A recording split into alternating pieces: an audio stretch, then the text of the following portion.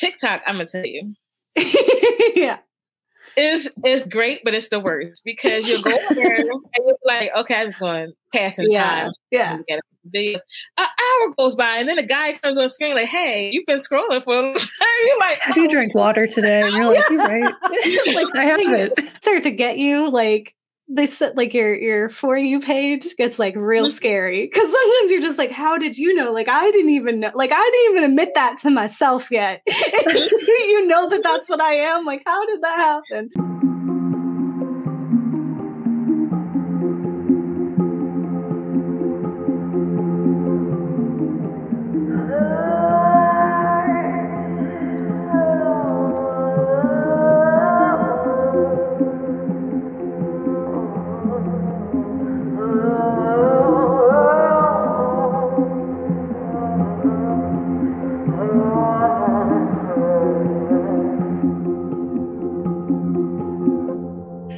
Hi, I'm Kat. And I'm Gabe.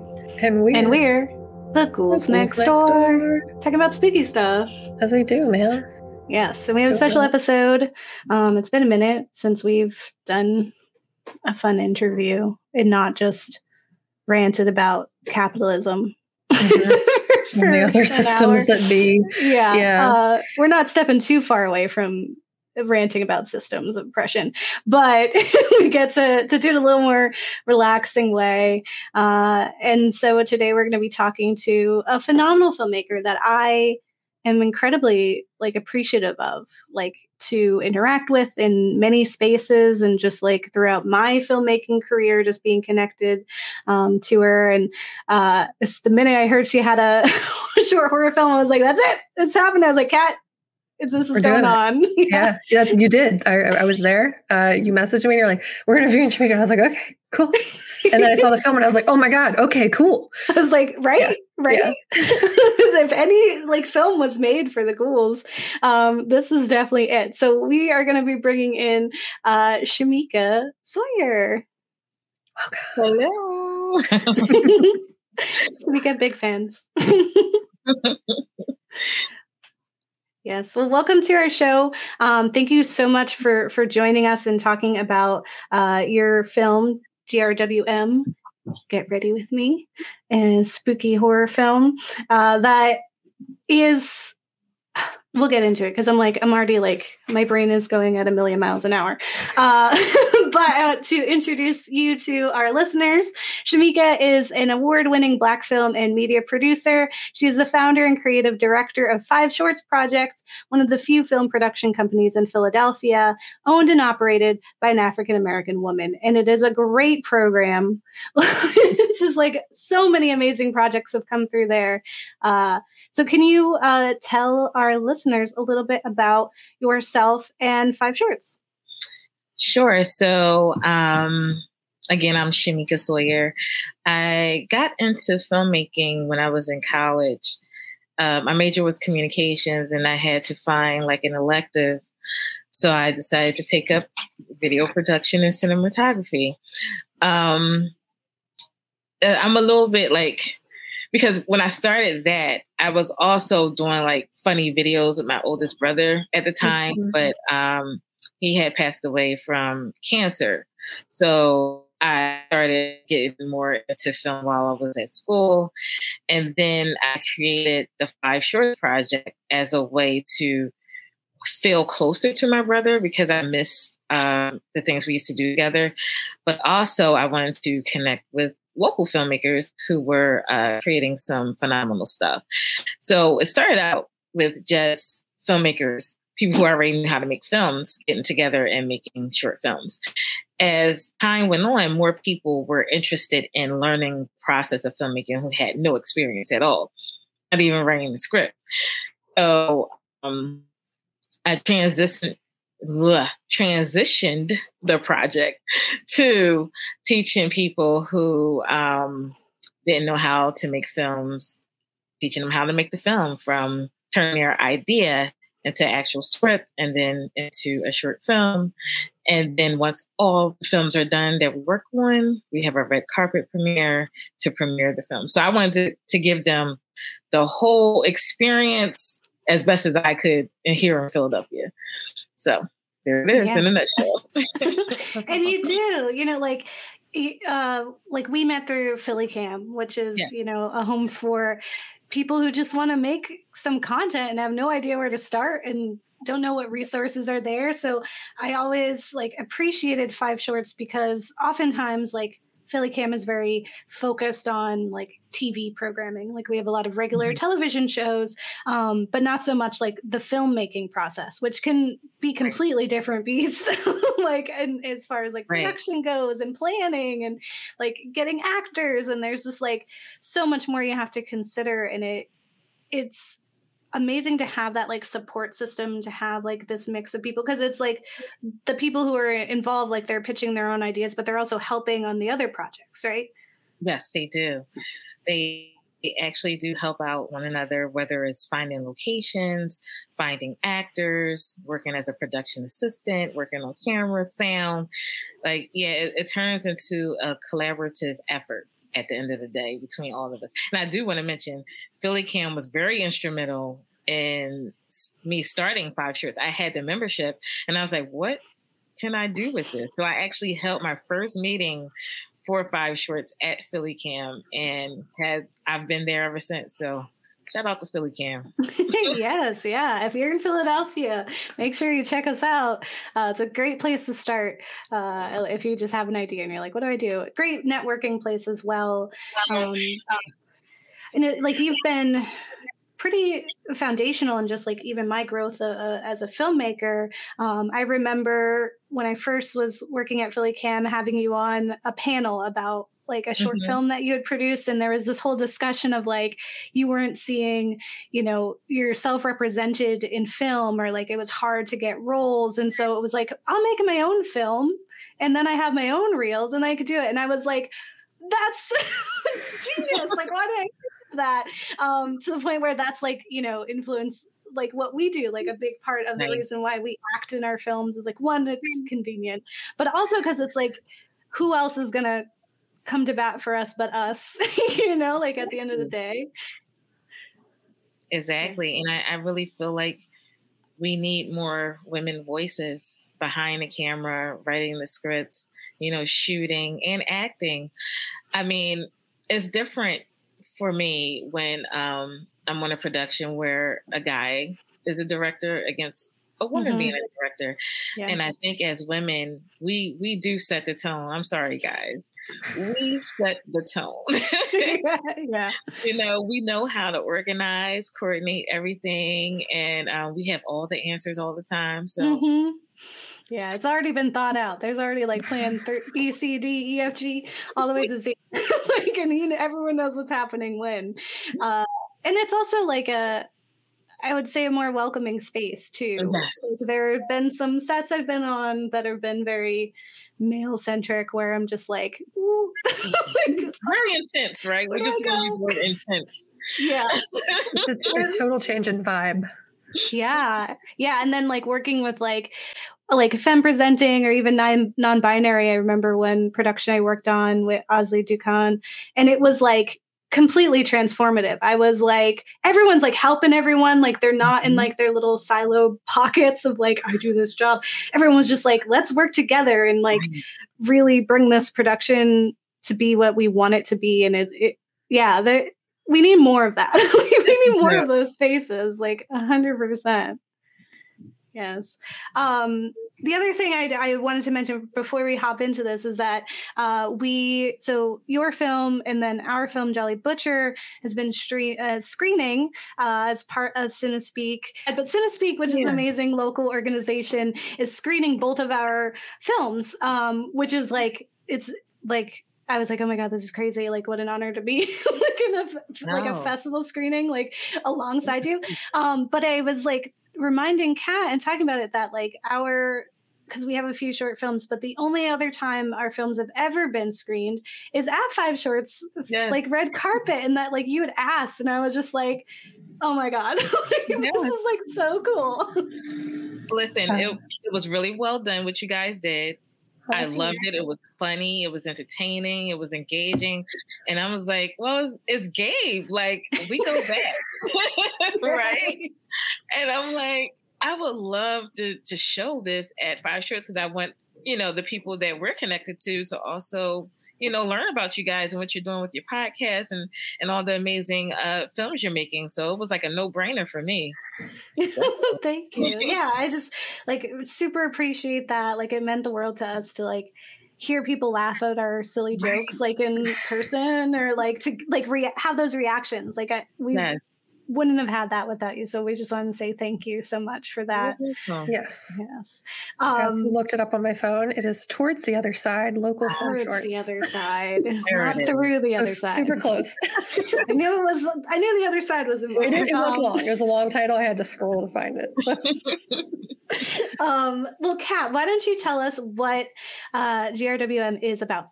Yes, get ready with me. Jess, a micro social media influencer, is dealing with the weight of society on her shoulders. Her anxiety meds cannot save her from a visitor waiting patiently to show Jess's virtual audience her true identity. Mm-hmm. So I was that grabbed me. I was reading it and I was just first of all, what's a micro social media influencer? And I was quickly educated on what that is. And I was I think I'm a micro social media influencer. That's something I can aspire to instead of all the way out there. Right. But I wanted to ask, where did you come up with the idea to do this horror film? Yeah. So, like many others, you're on YouTube or Instagram or Facebook, and you see individuals who are making these really great videos, promoting products or just showing you a day in their life. And I always wonder, who are they really outside of who they show us on screen? What's the other side of them that they're not showing us? Who is that person? So that kind of inspired Jess, my character in this film, just the creation of her being one thing in front of the camera and having her visitor show up at not so great times for her.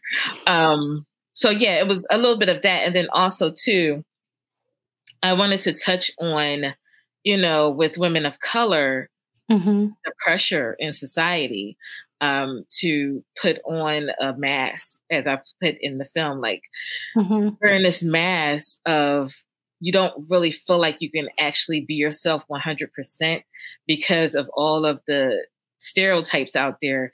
You don't want to be reduced to that. So many of us, it's called imposter syndrome. You try to present a part of you that's not truly authentic, but because you want to fit in and feel like you don't want to make anyone uncomfortable. So you create this persona that you show to the world. And I just wanted to touch a little bit on why, especially Black women have this issue with imposter syndrome and feeling like they cannot really be themselves. So that's what the monologue in the film was all about. Yeah, it's a great exploration of the social media, who we are here and then who we are on on the screen that we're putting out there. This persona, this alter ego that you have, and especially thinking of young people too, who have had that their entire lives, the younger generations, never had not that. So they've always had these their entire lives on TV. Yeah. Which I is so interesting. And I'm going to pass it over to Kat, but I just wanted to remark on this, there's an intimacy that we feel with, I forget what the term is, but there's a closeness that we have with quote unquote celebrities or social media personas where they feel like they're your friends. We feel like we have some ownage, we own parts of them. And because we're fans and there's that intimacy there because they're accessible. They're right there on that screen. But also with the fact that there's, parts where this visitor comes in and there's shock from the viewers. And that was jolting to me because it is they are very accessible and they're right there, but they're also so far away. When we see something like that happen, what can we do? As viewers, we're oh, and that's and then it gets farther than that because what it actually is like you're even farther from that. Like it's not even something that you can like call the cops and be like, Right. there's somebody in there. Like that's not. Yeah, because you don't know their address. You don't actually know who they are. They're just an internet person. Like you don't have any context. Yeah. Exactly. Yes. Yeah, like even just thinking of like the Gabby Petito thing that was going on, really tragic, and like but at the same time, I'm sadly blanking on her name, but I saw a post that there was a young Black woman who was also a social media person who went missing from the same area, no reports, nothing. Right. Like and for like similar reasons too. And so it's just like it just stacked on stacked. I was like, there's so many layers to just the experience of Jess in such a short amount of time that is really amazing, like in the way that it's kind of thread through. And I think it's relatable on so many levels for different people who might be experiencing those similar traumas. Mm-hmm. Definitely. Yeah. No, 100%. I actually had a question in here that was like literally every. Sorry. Like, no. Like literally, like your first explanation was like so perfect because I was literally like, this resonated so much, and I felt like Jess was like such a relatable character. And I remember seeing like a TikTok kind of about like the anxieties specifically that like BIPOC face in like this persona that they have to put on because the reality is that the world is dangerous for them to be their authentic self. And I thought the use of anxiety as like a diagnosis was really powerful. And I was just curious, like, what made you pick anxiety specifically? Was there like personal motivations or kind of just pulling from experience? Yeah. I would say it's weird because most people know that I lost both of my brothers. And prior to that, I didn't deal with anxiety that much, right? But after losing them, I don't know, I feel like, I don't know, I lost protection or something. So at times I get extreme anxiety, like to the point where I don't even want to go outside. Like it's really that bad. And so I tried to play on what causes that, like what would cause me to feel like, one day I'm okay, I can go to the store, and then the next day I'm like, I don't even want to go outside. I don't want to deal with anything. I just want to shut away from the world. And a lot of it has to do with what happens to people who look like me. And I could be driving down a road and get pulled over, and I'm not sure if I'm going to make it home. Yeah. And, but even when I went to college and after when I graduated and I was looking for jobs, and because of my name, people wouldn't say it blatantly in my face, but a lot of the times it's like, are you sure you went to UPenn or was it Penn State? Oof. Like I wouldn't know what college I graduated from. Oh my God. Yeah. And so, and I'm going to be honest, those of us who have like really urban, ethnic names, we go through that. And a lot of times we don't get the call for the job, so then it's that aspect. And then, being a woman of color in the pay scale is that aspect. So like all of those things we think about, and it affects us, and it causes us to, number one, have to deal with and confront mental issues like, like anxiety, like depression, all of those things. And two, not necessarily feeling like you can share this with people.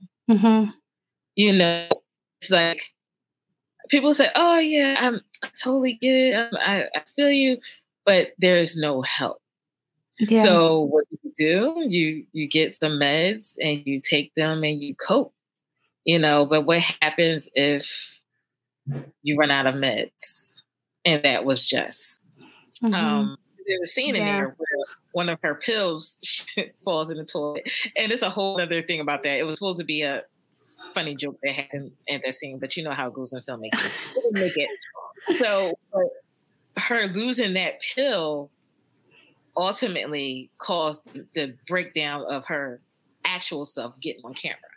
You know, so it's like, we're so in this society, we're so stuck on medicating everything until it's like there has to be alternatives to that. But if I don't have my medication, how do I cope? You know, it was that. Yeah. Because you don't have any other, because we don't have those alternatives. Like here, we just have this westernized idea of like mental health and betterment. Like, so, and I mean, the solution is dismantling the systems, but that's not something that like one person can do tomorrow. Like, so it's a lot more complicated than that. That's so real. Yeah. Yeah. A long story short, that's where the anxiety came from. Yeah. Well, it actually, so we had watched it at the screening on Friday, and Kat had brought up this really like amazing, like, cause you know, sometimes we're just like living and we never really stop to think like, is this how it's supposed to be? Like, are we allowed to complain? Just about like how like if you were to go to therapy, right, Kat? It was that doesn't. Yeah, there was a TikToker who I had seen that essentially was saying that, like, specifically, whenever she was giving anxiety diagnoses to her like BIPOC patients, that all she could really do was offer them methods to cope, because the reality was that it wasn't like they were anxious about something they shouldn't, is irrational, like they shouldn't be anxious about because the systems that exist make that necessary. Like that's a means of survival. So like all that they could really do as a therapist was provide methods of coping, because the solution would be to dismantle all the systems, but that's not something like they have the ability to do right now. So like, all they could do was give it medicine, give like coping mechanisms, and like talk to them about like what the realities of what was happening was. Yeah. Because those triggers aren't going away, like just because we've acknowledged them, or like usually if like something's harming you, you remove yourself from that. But we can't when it's the people in power, the you know, that are doing that, right? Like, how do you remove yourself from all of society? Reality, like, it's not how that works. Which I, you know, like for me watching, I had this like. Understanding of code switching with Jess, of like being her authentic self and then switching into her influencer self, and that's like, because I was like, that's what it does. And so I kind of wanted to pick your brain about like what your thoughts are on the toll that code switching takes on like creatives who are constantly having to kind of navigate several different worlds and beings of themselves in each of those worlds. Yeah, I mean, it's a tough position to be in, I would think, simply because of expectation, right? So if you're even a micro influencer, and that's why I chose a micro influencer, it's like you don't have millions of followers, but you do have, you know, a core group of people who expect you to be a certain person. So with that, like even in the film, when Jess was her natural self, I don't know if you noticed, but she didn't have as many comments on, actually she didn't have any comments on screen, and the viewers was very low, right? But when she came back as her influencer self, then it's all these comments, and it was to show that we are praising people into being something that they're not. Like we're just praising that, and when they try to be themselves, is frowned upon. It's like, I mean, could you imagine if let's say Kim Kardashian decided to get rid of implants or something? You know what I mean? Like, how would people take her then if she decided, like, you know what, I'm okay with my natural body. I don't want to deal with any surgeries I had. I'd rather just be me. You know how much flack she would get for that? Because she already put out this person, this persona of, you know, this is the look, this is the look that works, and this is what people want to see, and this is brand me for. And I just think it's just difficult for people to actually come on camera without makeup. Like I do it all the time, but those who are it's like they feel like, oh no, I have to be perfect. Like I have to look a certain way before I get on camera. And it's just like, but what are we showing? And for who? For who? And what are we showing young girls who are looking up to you and thinking like, oh, well, I need lip fillers if I want to, have a certain type of look, or I need a nose job, or it's just like, it's crazy because it's like, can we really blame the influencer, or do we blame the audience, or who do we blame? Like, because they're doing what like they're encouraged to do. Like they're like, this is what gets attention. This is what gets success. And to a point, it's like it might even be the only form of appreciation or gratification that you receive. Like, and maybe in your daily life, people aren't paying attention to you, right? And so that's all you have are those likes. Like all you have are those comments of people like intruding on your life. So you're afraid to lose them, which like just keeps pushing you into that. And there really is no way out, which can be, it's honestly like its own horror story. It really is. It's also like you're damned if you do, you damned if you don't kind of thing too. Because it's like when you're all done up, sometimes you'll get people who are like, you look so pretty without all that makeup on your face. And then you take it off and it's like, you look tired. You look really tired today. That's the one, tired. Are you feeling okay? Because you look tired. Like,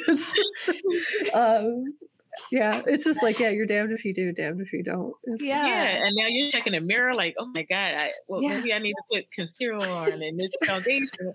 And it's just like, no. Like I tried it. I tried the whole like being done up all the time. I'll do it sometimes, but it's too much work.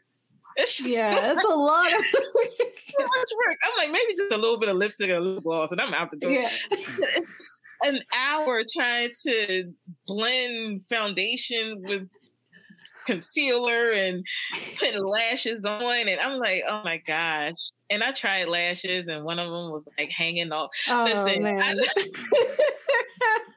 I was like, I don't know how women do this because this is too much work for me. I almost glued my eyelids together. I was like, like that's it for me. I'm just gonna be winking at everybody. I can't open this anymore. It's a struggle. It's so funny. Kat, do you have a question? Yeah. Well, like a question, but also just like, I really love this film. It was amazing. And I think it achieves something that like, I couldn't believe that this was your first horror film because it achieves something that like we love so much about horror, and that it's often used as like a media for processing very real life horrors and like the impact that has. And it was done so well. And I was like, how is this? How first film? And I just, I really want to say, I hope you keep making horror movies because it was great. I think we all should make it together. Yes. I said that in the car. I was like, oh, Shamika, we need to make films. But like everything felt very intentional in the presentation of everything. It just like really hit. And it reminded me a little bit of Babadook even, and like how mental health was kind of represented, and that you kind of have to live with your anxiety. You have to live with the things that kind of haunt you and your trauma. But do you think this will ever be like a feature, or will there be a sequel, or like do you think you'll make more horror films kind of? Well, let me tell you, at first I thought it's just going to be a horror film. I mean, it's just horror. It's not that deep, right? Oh boy, I have such an appreciation for the genre. Because in the edit, it was just like trying to figure out, number one, how do you like make somebody scared a little bit, or like catch them off guard, or, do that, right? But then two, not do it in a cheesy way where people just say, no, that's not working. And I didn't want to do a slasher film just because I will do one though. I just didn't want to do one for this. I would do a slasher film. I would love to do that. So I'm thinking about either going back to the script and maybe give more of a backstory to Jess and possibly make it a feature or a longer short. That's what I'm thinking about doing. I'm not sure yet because I was just like, it's over. I got it done. I'm gonna step away for a little bit and take a break. But yes, I will definitely do horror again. My inspirations are like Jordan Peele or Misha Green, like that type of horror I really enjoy. But let's be fair, Shamika, I love a Freddy Krueger movie. I love Nightmare. But you can actually kind of see, and I really didn't realize this until I was watching Netflix, The Movies That Made Us. And they had the whole episode about Nightmare on Elm Street. And I was like, wait a minute. The stuff that I kind of incorporated in my short is similar to like a Freddy character who only shows up when you're I'm like, she was asleep, but I'm just saying. Yeah. She was sitting on her bed. That's similar. It was like that surprise or that character is always lurking in the background that you don't really see, but just hops out at you. So yeah, well anyway, I may be crazy, but when you're like least expected. Yeah. And I kind of felt that, like, you know how Freddy it's very scary for someone to like torture you in your dreams and then you end up like dying in real life. Like, that's crazy. You don't ever want to sleep again. And when I was a kid, sneaking and watching Nightmare on the Street, that's how I felt. Like, oh gosh, don't ever want to go to sleep because Freddy's going to get me. But now, I mean, for a lot of us in this society, we're living in a constant nightmare. We are, you know, and it's not even always about race, because in Philadelphia, we have a huge gun violence problem, right? So, I mean, I'm a mom, and I have a son who likes to go to the store, and I'm paranoid when he wants to go to the store because I don't know if he's going to make it back home. And I'm just being honest, and the store is literally down the street. But so much happens here in Philly, and there's no specific type of person that this stuff happens to. I was watching the news in a car. A guy had a heart attack or something in his car, and he ran over a mother and child and killed them. Yeah, they were just. She just picked them up from school and walked home, and I'm like, society can be a doozy. So with just thinking of that, you know, it's constantly like we're all, especially, you know, people of color, we're always on like heightened alert. Like we have to watch everything from if we're driving down to if we're just walking to the store. We have to constantly like watch our surroundings and make sure that we are at least safe, you know, even in neighborhoods. So that's that aspect, which is probably totally not answering your question, but it just fits into like, it's just tough. But at the end of the day, you can take those things and you don't have to make them, I guess, have you so scared in life, because we have to continue to live. And so with filmmaking, you can illuminate these stories, you can amplify these stories, and it gives you the opportunity to create content that sparks dialogue, but it also gives you a sense of release. Like, I don't want to go to a therapist, but I can get it out this way, you know? And hopefully if someone watches it and don't quite understand what it's like to be a Black woman, maybe we can have that conversation, and maybe we can start the process of dismantling some thoughts and some stereotypes where we'll work towards dismantling the system. I really think it starts with us and having those tough conversations.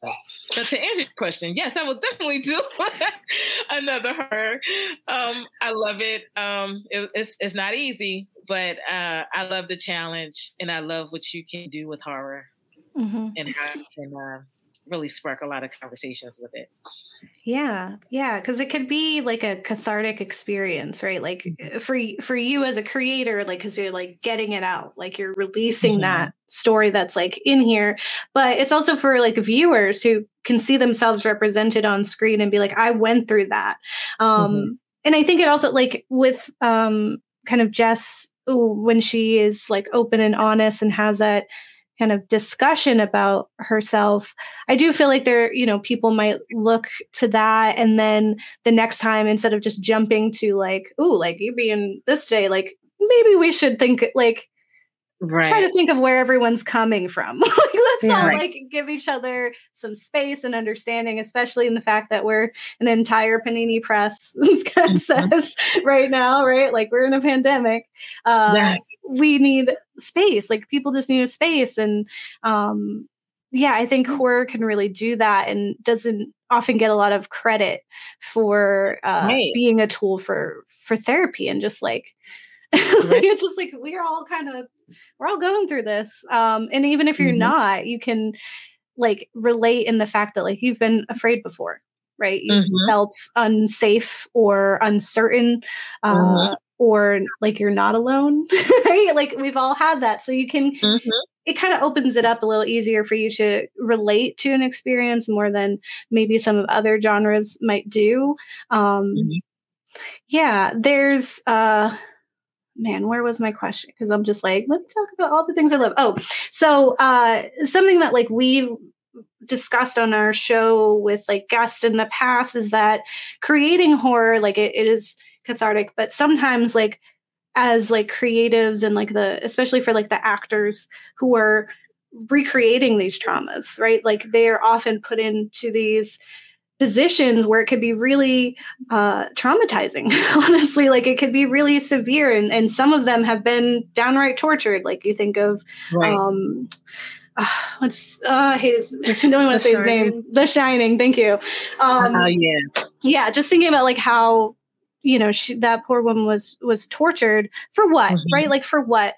And when we were and we've talked about that with Take Back the Night, which was a really amazing film about sexual abuse. And so it was like, how do we as creatives like make the stories so that it could be that cathartic experience, and so that we're kind of serving that purpose of educating others who either don't know, or to share experiences with people who do, but also make sure that like everyone's good. Like you good. Right. And so I really appreciated your approach to media making, especially for horror. So I loved for you to share that with our listeners on how you ensured that your set was a safe environment for everyone involved, and like we weren't creating more trauma while trying to work through them. Right. Well, one thing, when I was writing the script, I didn't want to like beat someone over the head with issues that, women of color face. I wrote it from a point of view where I just wanted understanding. And that was one of the, someone at the Cine Speak event came up and she said, you know what, I really appreciate how you wrote that. She said, because I didn't feel like you were, pointing a finger at me, but I got a better understanding of the weight that the character was feeling, because I didn't feel like I was being personally judged for who I am. And I was like, great, because that's what I was going for. I don't necessarily want to point a finger. I just want to show that these are our feelings. And when you see us, and maybe we're not having a good day, and this is probably why, because there's a lot of weight on our shoulders dealing with different things. Not necessarily saying that it's any particular person's fault, but I just want you to understand me as a woman and as a woman of color. So that's the first thing. Second thing is, on set, I made sure that the main character, her alter ego, who was tormenting her, actually her mother. I didn't want anyone to handle her who didn't have a relationship with her. It sounds weird, but I know a mother is going to make sure that her daughter is okay, regardless of what's happening, right? And then also too, like I gave Trick Betty, who is a guy, the opportunity to direct this, and I just wanted to see what would be his take on how to shoot the scenes and how to direct the actor, just because, you know, I wanted to just get an idea how guys would view this and how they would take on this challenge of this totally woman-centered film, and not take away from the things or what we want the audience to experience.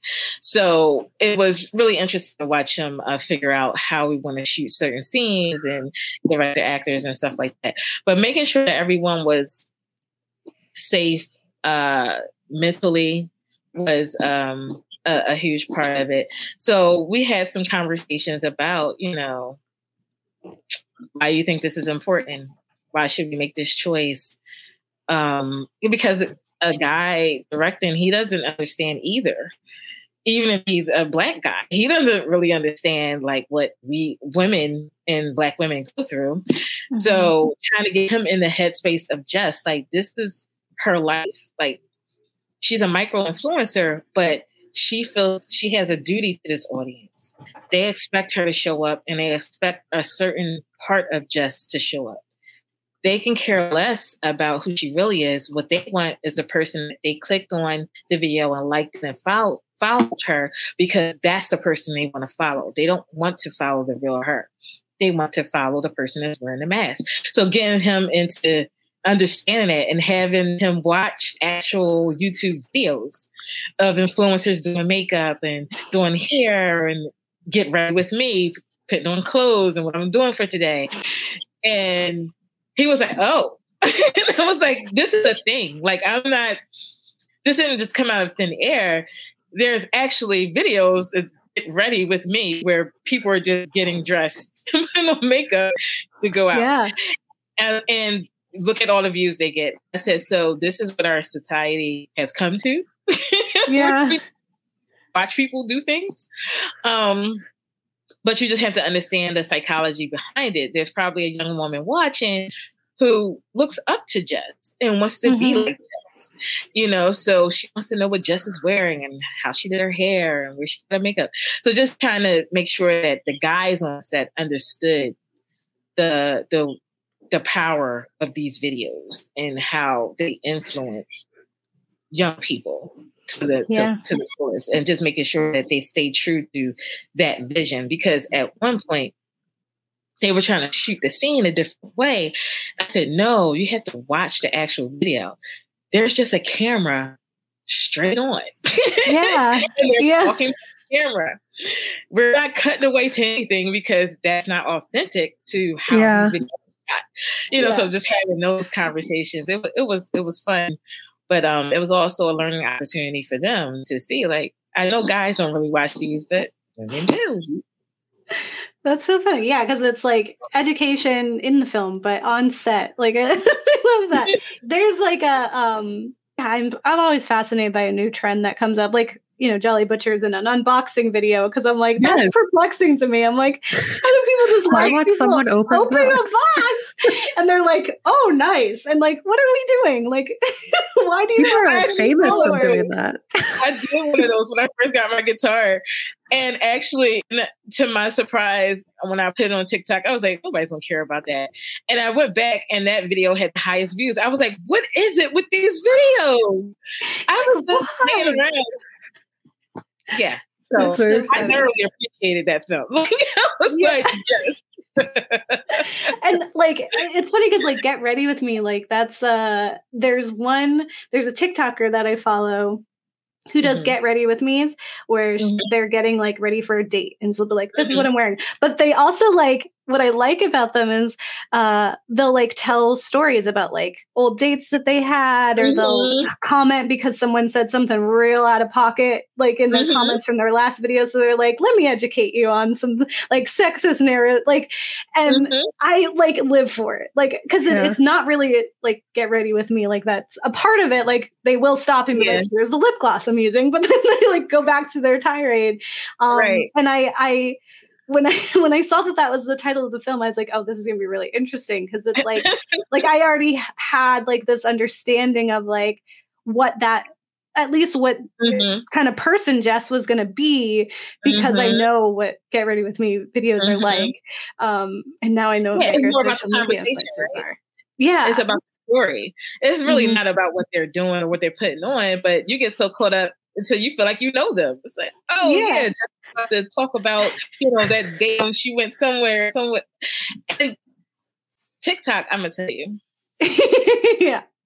is great, but it's the worst, because you'll go there and you're like, okay, I just want passing time. Yeah. An hour goes by, and then a guy comes on screen like, "Hey, you've been scrolling for a long time." You're like, "Have you drank water today?" And you're like, "You're right." Like, I haven't. It starts quite like they start to get you, like they said, like your For You page gets like real scary, because sometimes you're just like, how did you know? Like I didn't even know. Like I didn't even admit that to myself yet. You know that that's what I am. Like how did that happen?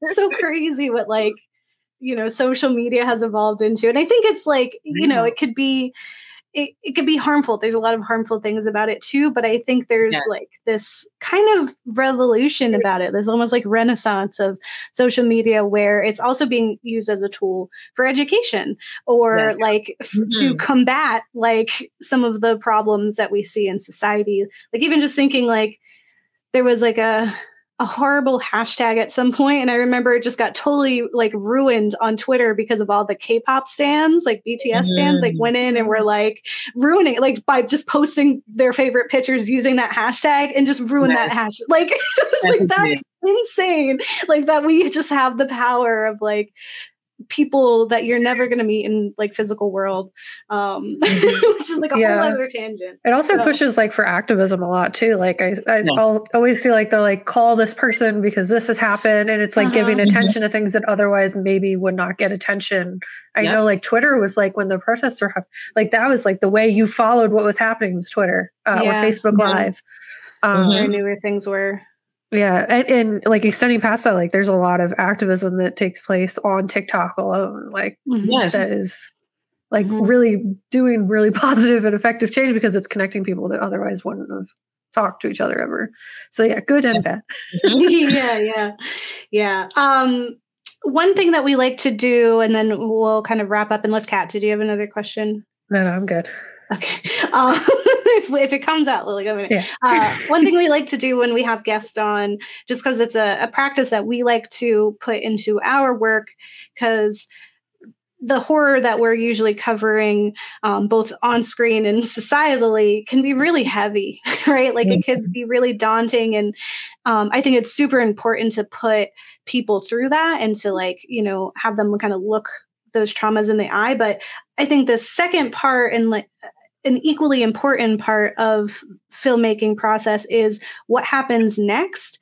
And so we always like to kind of ask our other filmmakers, and also ask ourselves when we're approaching these topics, is what advice do you have for people to help with issues that are covered in your film? So like they watched it, they feel really bad or really sad, or they're kind of living through this thing, and now they're motivated to do something about it.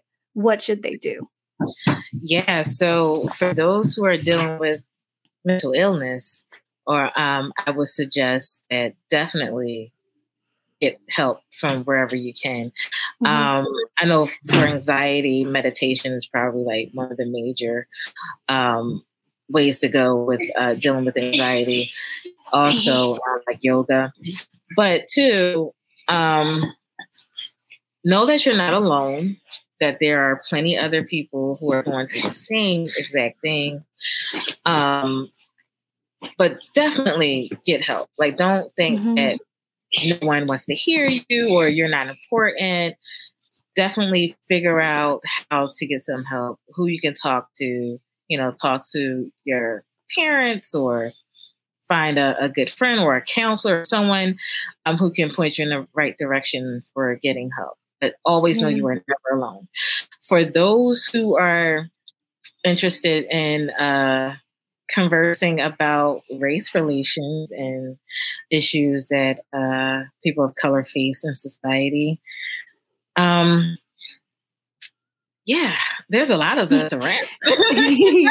yeah. Who are more than willing to have the conversation with you, and who are willing to come from a point of education and understanding.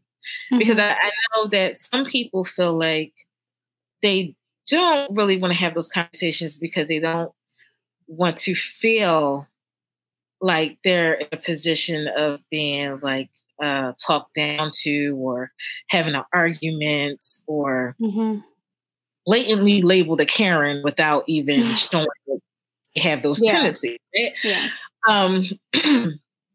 There's plenty of us out here who will definitely have that conversation with you and are open to having that conversation, are open to understanding your point of view, because it goes both ways. We cannot ask for someone to understand exactly what we're going through without having an understanding on their end as well. So I think that we definitely need to have more opportunities where even if it's just women can get in the room together and have hard conversations without feeling like they're going to be demonized for maybe having a certain thought. Just creating like safe spaces for those conversations. I think if we can start this at ground level, then that's how we can start creating change.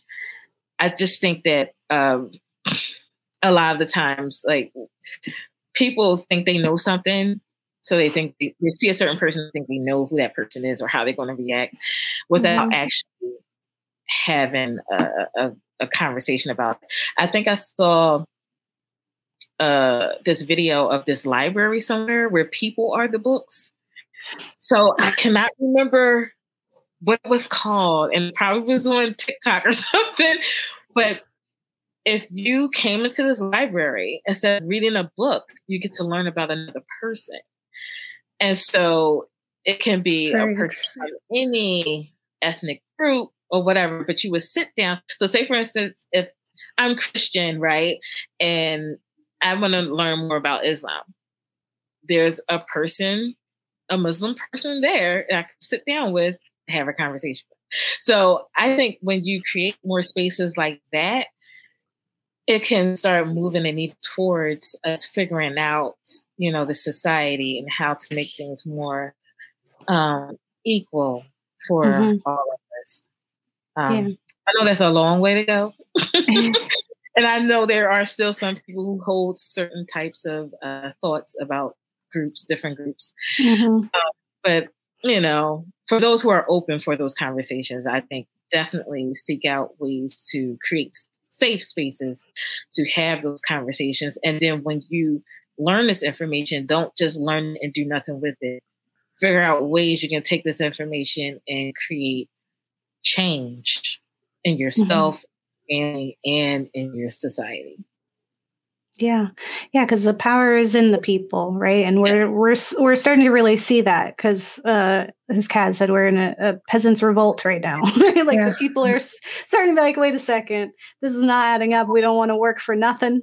We realize that we can. We realize that's allowed. So we're going to demand what we can demand because we have that opportunity. And I think there is this idea of we all have a lot of unlearning to do. Right? Yes. We have all been fed very specific narratives since the beginning of our lives. And by having those conversations, we can start to unlearn and kind of meet people where they're at and see where they're starting from. So we can be let's fill in those gaps. Let's change, let's change some minds. Right. And if we can do that, then yeah, I think we get closer and it doesn't seem as impossible to dismantle those systems. Like it really just takes people realizing that we should want to and that we can. Like as soon as people realize like, oh no, it's okay to say like we should abolish prisons. Like it's okay to say that. Like it's okay to understand that like there's like food disparities. Like there's so many things to address. And it's okay for us to look at them and be like, that's wrong. The way things have been done is wrong. Exactly. And how do we fix this? What do we need to do to create change? You know, and I think if more of us is more open, you know, it's a lot of us who are, like you said, they've been fed a narrative and that's what all they've known. And then the media is a huge narrative in itself. Yeah. You know, all types of different narratives to individuals. And it's like, you know, just be open. Just be open. Yeah. And films like these and like, programs like Five Shorts where we're allowing people to tell those stories, like we get to do something outside of mainstream media without this other like intent or motivation. Like it's simply just to tell our stories and to share them and for people to see something that they wouldn't see on the TV because they don't want us there. But we want us there, so we're gonna make it. Exactly. We have the internet now, so it's like like you all done. Like all the old people who don't know how to use Twitter, like, you don't know what goes on there, right? Awesome. Well, thank you so much, Shamika. This has been amazing. Just as amazing as I thought, if not more. Just like the film. It was like, I'm telling you, I was so excited. It was like, that's it. And I really do hope people check out the film. You know, you're doing your like film festival circuit. Yeah. But where can our listeners and viewers find you so that they can keep up with what you're creating with Five Shorts and all your other programs, as well as like your documentary, and so that they know where to look when GRWM is ready? Sure. So first and foremost, I want to thank both of you for this opportunity. I really appreciate it. I'm happy I finally made it on this podcast. Yay. I think I did an amazing job. I love it. It's very diverse and it's very different from some of the other things that are out there. So I love it. So thank you so much. You can find me on social media at 5 Shorts Project. That's the number 5. Shorts, SHORTS Project. That's on Instagram, Facebook, and Twitter. I'm getting better at Twitter. I'm still working on it. It's rough. Twitter's overwhelming sometimes. It's real. It's a lot going on. And you can check out the website, 5shorts.org, to find out more information about the project. Tomorrow, I will be screening my short documentary about my youngest brother. Sometimes I Cry in June. Doing that here in Germantown, Philadelphia, at the Our House Cultural Center on Germantown Avenue. So, yeah, if you go to my Instagram, you'll see the information there if you're interested in checking that out. And, yeah, I'm around, mostly on Instagram, though. Yeah. Yeah, so you're always posting things on Instagram. You always got events going on. I saw you got your screenwriting workshop. Like, there's always something where I'm just like, yes, like it's happening. Yes. Well, Kat, do you have any last thoughts before we wrap it up? I hope we do make a film because that'd be really fun. And keep doing it because I really love your film and it's amazing. And I can't wait to see what comes out next. Thank you. Yes. That will definitely happen because we make our fun films, but we have been constantly talking about like actually using all this like analysis that we do to make some intentionally like social horror films. So we'll be connecting with you when we're ready to do that. Awesome. I'm looking forward to it. All right. Well, thank you so much, Shamika, and don't get married. I'll eat your kids.